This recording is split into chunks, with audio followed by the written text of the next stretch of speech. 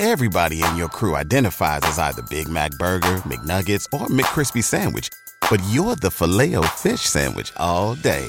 That crispy fish, that savory tartar sauce, that melty cheese, that pillowy bun. Yeah, you get it. Every time. And if you love the Filet-O-Fish, right now you can catch two of the classics you love for just $6. Limited time only. Price and participation may vary. Cannot be combined with any other offer. Single item at regular price. Ba-da-ba-ba-ba. Tonight we're going to explore a witchcraft case that happened in Springfield in 1651. I didn't know anything about this incident until I read the book The Ruin of All Witches by Malcolm Gaskill, Life and Death in the New World. And I would just want to recommend that book right from the start. If, as you listen to this story, you want to dive deeper, it really is a fabulous book. Heartbreaking and spooky, and is just filled with so much extra detail than you'll get in this podcast. So it's called The Ruin of All Witches by Malcolm Gaskill. Thank you. Do you ever think twice about walking under a ladder? Or if you see a black cat crossing your path, does it occur to you that something bad might happen? Perhaps not. Because for many of us today, superstition does not really feature a great deal in our lives. Sure, some of us might cross our fingers before a significant event, or we might even wince when someone opens an umbrella inside. But we might even scold ourselves for being silly when we do that. Maybe a little old-fashioned, even. And yet, there are some whose very lives become determined by these superstitions.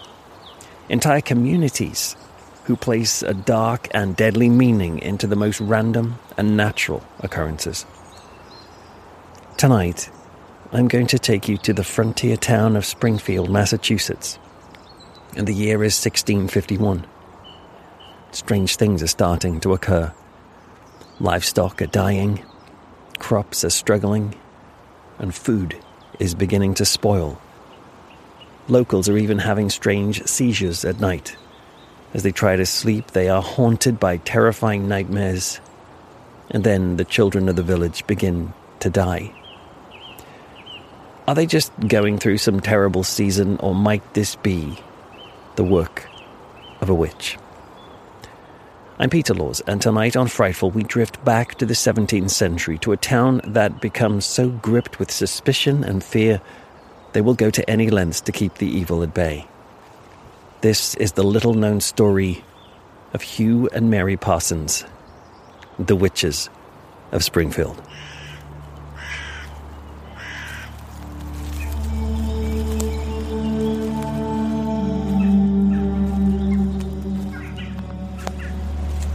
As I speak to you now, I'm in England, and I'm standing in a forest right now, near my house.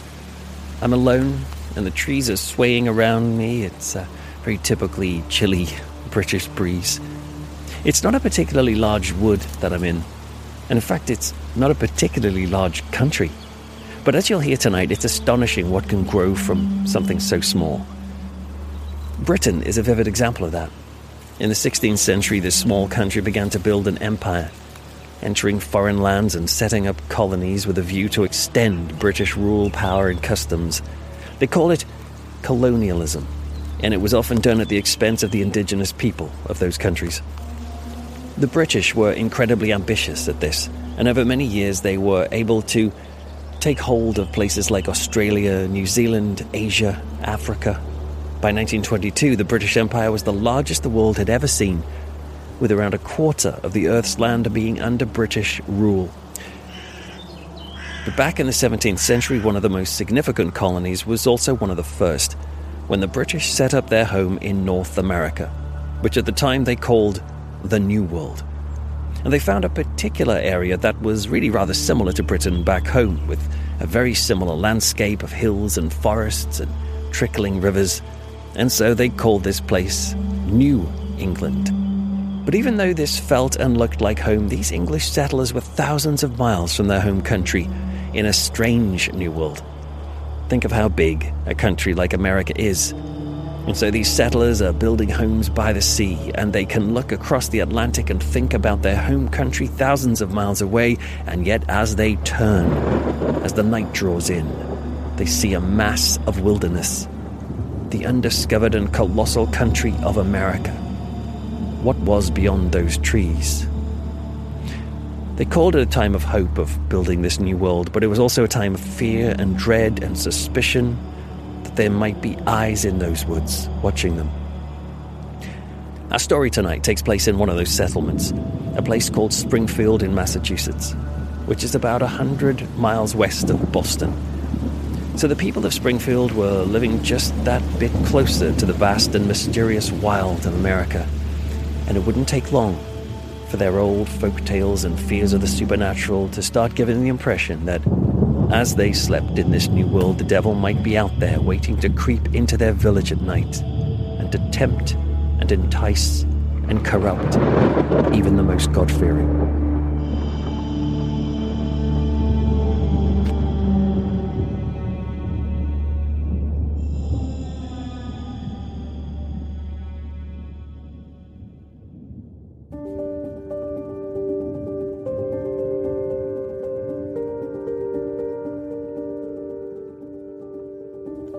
Our story really centers around a woman called Mary, whose maiden name was probably Reed. She was born in 1610 in a place called the Welsh Marches. This is a loose and wild rural area along the border between England and Wales. It was a place of legends and folklore and superstition. By 1627, Mary was 17, and it was then that she married a local Catholic called David Lewis. She and him would clash over religion because Mary wasn't Catholic, she was Protestant. But it didn't matter much at the end anyway, because sometime in the late 1630s, Lewis left her. Perhaps it was because they hadn't conceived a child in that decade of marriage. Mary tried to find David. She went to great lengths to search for him, but clearly he did not want to be with her, and she gave up trying to find him. She turned to the church for solace and support, and was particularly impressed by a preacher and evangelist called William Roth. Roth was thought to have power over evil. At one point, he was preaching to a crowd when he claimed he could see a demonic figure approaching the people. He called it out and said, "There is the devil's servant coming to disturb the service of God." And Roth was so anointed by the power of the Holy Spirit that this malevolent figure stumbled and ran away in fear. Perhaps it was because Mary had ambition or hopes of a new life, or maybe she simply wanted to get away from the pain of a failed marriage. But when she started to hear that people were answering the call of the British Empire to leave Wales and head out to the New World in America, she decided this was her calling. And in the spring of 1640, she made an epic journey from her home, walking for hours and hours with a little packed bundle so that she might board the boat to America from a Bristol harbor. But there were people at the dock who knew her and her history. They said that it wouldn't be right for a married woman to leave the country unless she knew for certain that her husband was truly unfindable. And so, dejected, Mary headed home again. She must have been worried because as the weeks passed, there were fewer and fewer boats leaving for America. Might she miss her chance? Well, it was Reverend Roth, who came to her aid. He was able to set up a home and a job for her over in New England, and after waiting for 6 weeks, it was decided that her husband was either dead or he really had truly abandoned her. And so she returned to Bristol, and once again she walked those wooden boards at the dock and looked up at the high-masted sailing ship rocking in the water. She took a breath and stepped up to the boat, and this time they did not turn her away. She crossed the gangplank and she stepped aboard, and her foot had lifted from the touch of England, and now the ship sailed. She watched her home country dwindling in the distance, and she would now think of this as the old world. She had a heart of both trepidation and hope for what awaited her in the new world. But she had no idea what horrors were over there on the other side of that vast sea.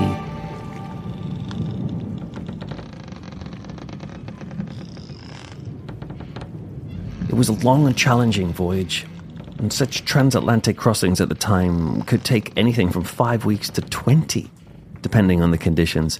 That's almost half a year at sea.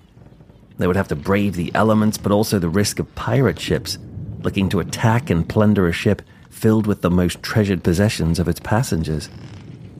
Superstitions even took place at sea, with the crew looking for seabirds as a sign of good luck, of red-hot horseshoes nailed to the mast as a form of protection.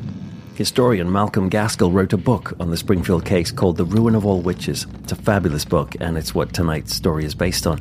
And Gaskell says that the fear of witches even existed on the ships themselves.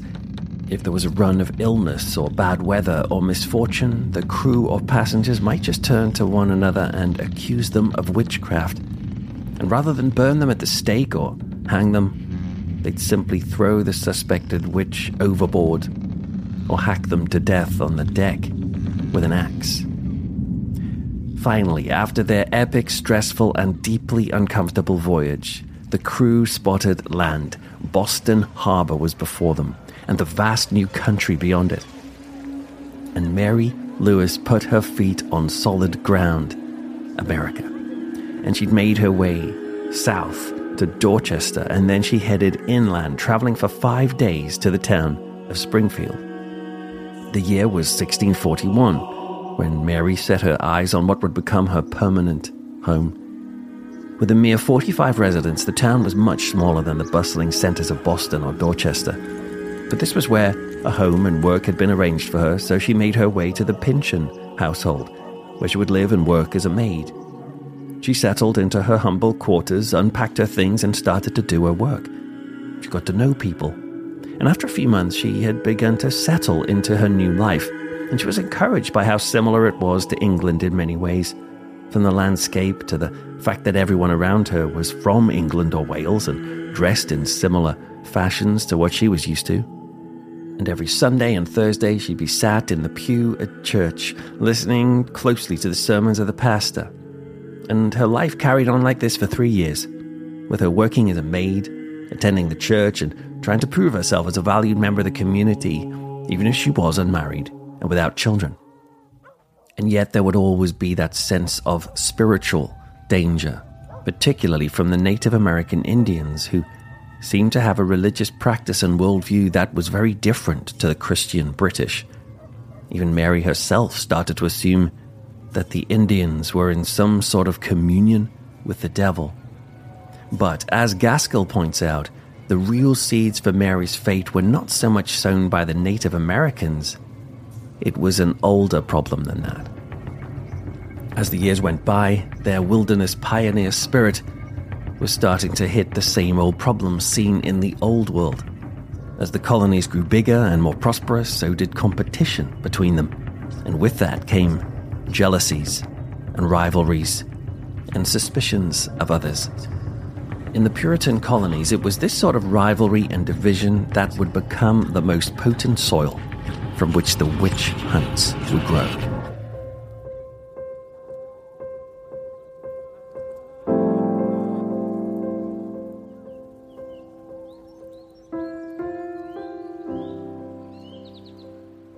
In mid-1645, Mary's life was to change dramatically, and the change came to her on one of the ships. By then, a steady stream of newcomers were arriving in Springfield, having endured the same long journey that she had. And on one of those ships that year came a man who caught Mary's eye. His name was Hugh Parsons. And back in the Old World, he had been a bricklayer, a role that he hoped would be in demand in America, where the British were building and expanding their towns and villages. The history records aren't clear on how Hugh and Mary got together, but Gaskell says that the records show that on Monday the 2nd of June, 1645, Mary had a meeting with the founder and leader of Springfield, William Pynchon. In it, she shared her story of being mistreated and abandoned by her husband back in Wales, and how after 7 years of abandonment, she would like to be free to marry again. Pynchon consulted the deputy governor of Massachusetts, and the decision went before a committee. Mary had to wait in Springfield to see what their answer would be. Weeks went by, and then months. And by September of that year, Mary went to see Pynchon again to see if there'd been any news. And she shared a sense of urgency this time because she admitted she'd started to become acquainted with this Hugh Parsons, a man she saw as a potential husband. Gaskell suggested that Mary may have been even pregnant with Hugh's child at this point, which would of course hasten the decision process considerably. Whatever the case, in October of that year, 4 months after she made her initial request, Mary was pronounced to be a single woman, and that she was free to go ahead and marry Hugh Parsons. And they were married on Monday the 27th of October, 1645, with a small celebration in Springfield that evening. And they started their life together in a house that was built at the very furthest edge of town, closer than most to this vast wilderness of the mysterious and always lurking New World. A month into the marriage, and Mary had news to share with friends and neighbors. She was indeed expecting a child. Hugh was pressing on with his bricklaying, but he was frustrated because despite making money from it, a lot of it vanished to pay back a debt to William Pynchon, who had offered money to help set them up in their new home. And so times were hard, with Hugh constantly having to mend and make do with clothes and equipment that he couldn't afford to upgrade or replace. And now Mary had a baby on the way, which meant another mouth to feed. And the stress of it all started to affect the marriage.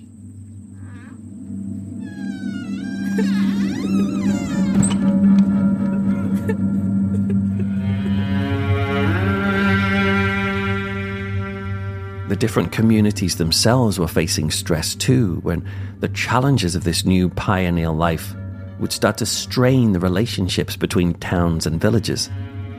The snow came and started to cover Springfield in December of 1645. This was just 2 months after Hugh and Mary were married, and the authorities in Dorchester were starting to pass emergency legislation that would deal with the growing clashes and conflicts between neighbors.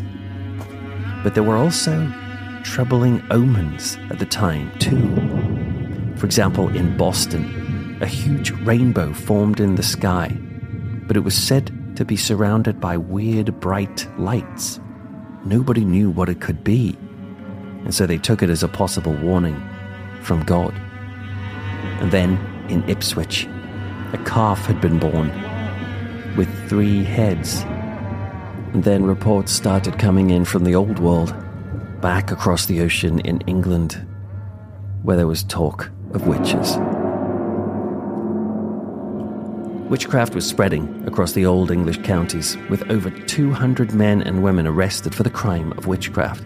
And the wild testimonies and confessions from the English courtrooms were traveling across the Atlantic, with every new settler in America hearing of them. Back in the old country, there were tales of neighbors being bewitched and plagued with evil dreams. Some suspects even openly admitted in court to entertaining familiar spirits, that is, demons that would come to their house at night in the form of pigs and goats and cats or even mice, and how some of these suspects would allow these animals to suckle from their nipples as a way of feeding the dark spirits. And if the people of Springfield thought these tales of sorcery were thousands of miles away, well, they were in for a shock. Because in time, the whispered rumors in town was that the witches had arrived in America now, in the plantations of Connecticut and New Haven, where tales of heresy, bestiality, and rape were spreading through the town, all bound up with the talk of dark sorcery.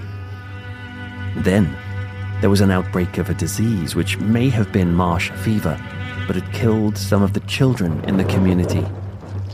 And in the summer of 1646, the cornfields they had planted were devoured by multitudes of caterpillars. And people started to wonder, could it be a curse, or was God angry with them for some reason?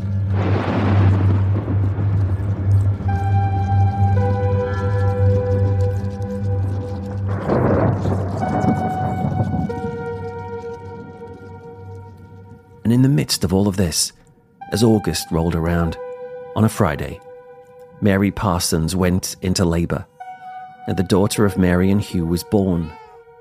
They called her Hannah, and perhaps those early months had some joy in them. But just as 1646 was reaching an end, records say that 2 suns were witnessed in the sky over New England. and it was seen by many as a sign of the end times. The following year, when Hannah was 10 months old, news came from Hartford that a woman called Alice Young had been hanged as a witch. Bear in mind, Hartford was only 30 miles down the river from Springfield. In 1647, Mary told Hugh the news that she was pregnant again, yet another mouth to feed. Only this time, Mary started to feel unwell with it, not just physically, but mentally. She was becoming listless and anxious about life.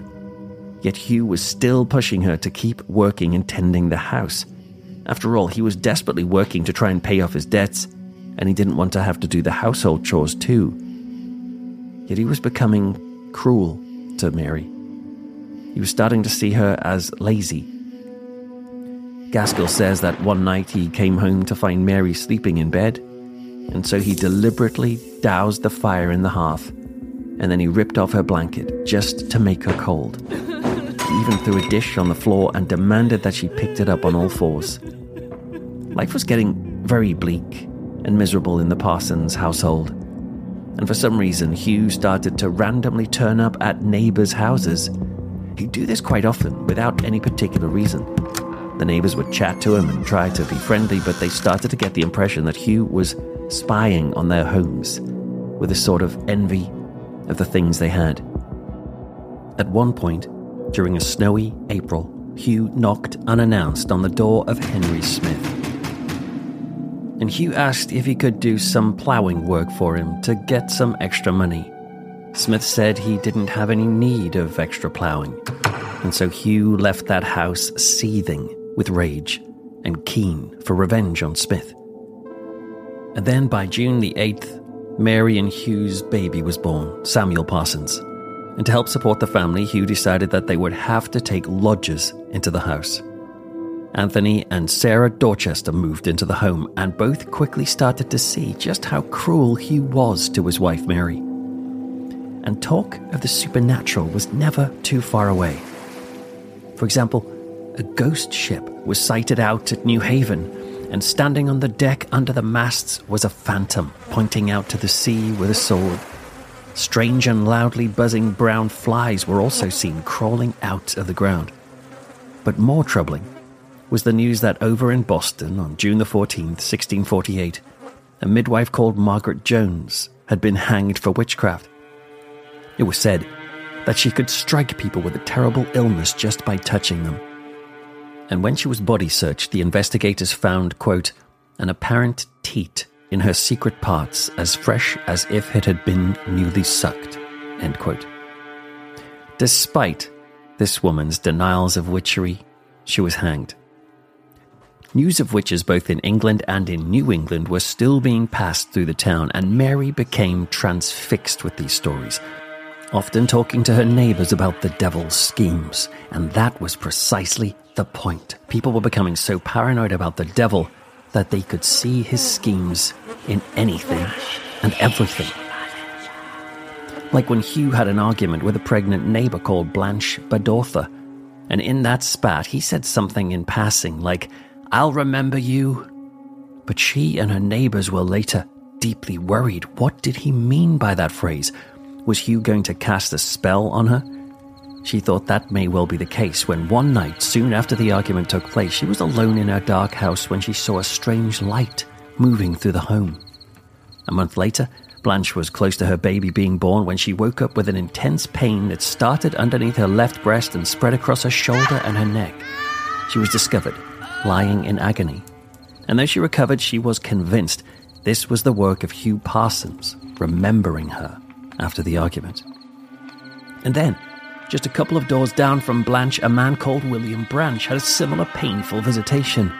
On a spring night in 1649, he woke his wife, saying that the room had just filled with light, and from it came an apparition of a small red-faced boy. The boy came towards him, touched his chin, and then Branch said he felt a sudden pain down his back like he was being scalded with boiling water. And as it happened, he heard a voice say, "It is done. It is done."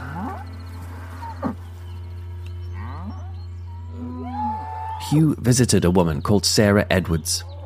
and he told her that she owed him money and that he wanted to be paid in milk from the Edwards cow. She refused, and the next time she milked that cow, it only produced a mere 2 pints rather than the normal 6, and the milk had a tinge of blood in it. Sarah stared at it and had a sense of why this had happened. Witchcraft had reached Springfield, and it was coming potentially through Hugh Parsons. And so Sarah and her husband went to the town leader to tell him about the incident. And so rumors about Hugh started to gather momentum in the community. And while this was all happening, Mary Parsons was still obsessed with witches. At one point, she even accused a local woman called Mercy Marshfield of being a witch. And this led Mary to be accused of slander. And she was told that she and Mercy would have to appear in court at a defamation trial. Yet just before this happened, Mary spoke to her neighbor, John Matthews. And she didn't talk to him about Mercy being a witch, but rather Mary explained that Hugh, her husband, was a witch. Join me next time for the second and final part of this 2-part edition of Frightful, where we see the fear of witches grow out of control in Springfield. And at the center of it all, a tragic marriage where love is turned to suspicion and hope to despair. That's next time on Frightful. I'm Peter Laws, and you've been listening to the story of Mary and Hugh Parsons, the witches of Springfield.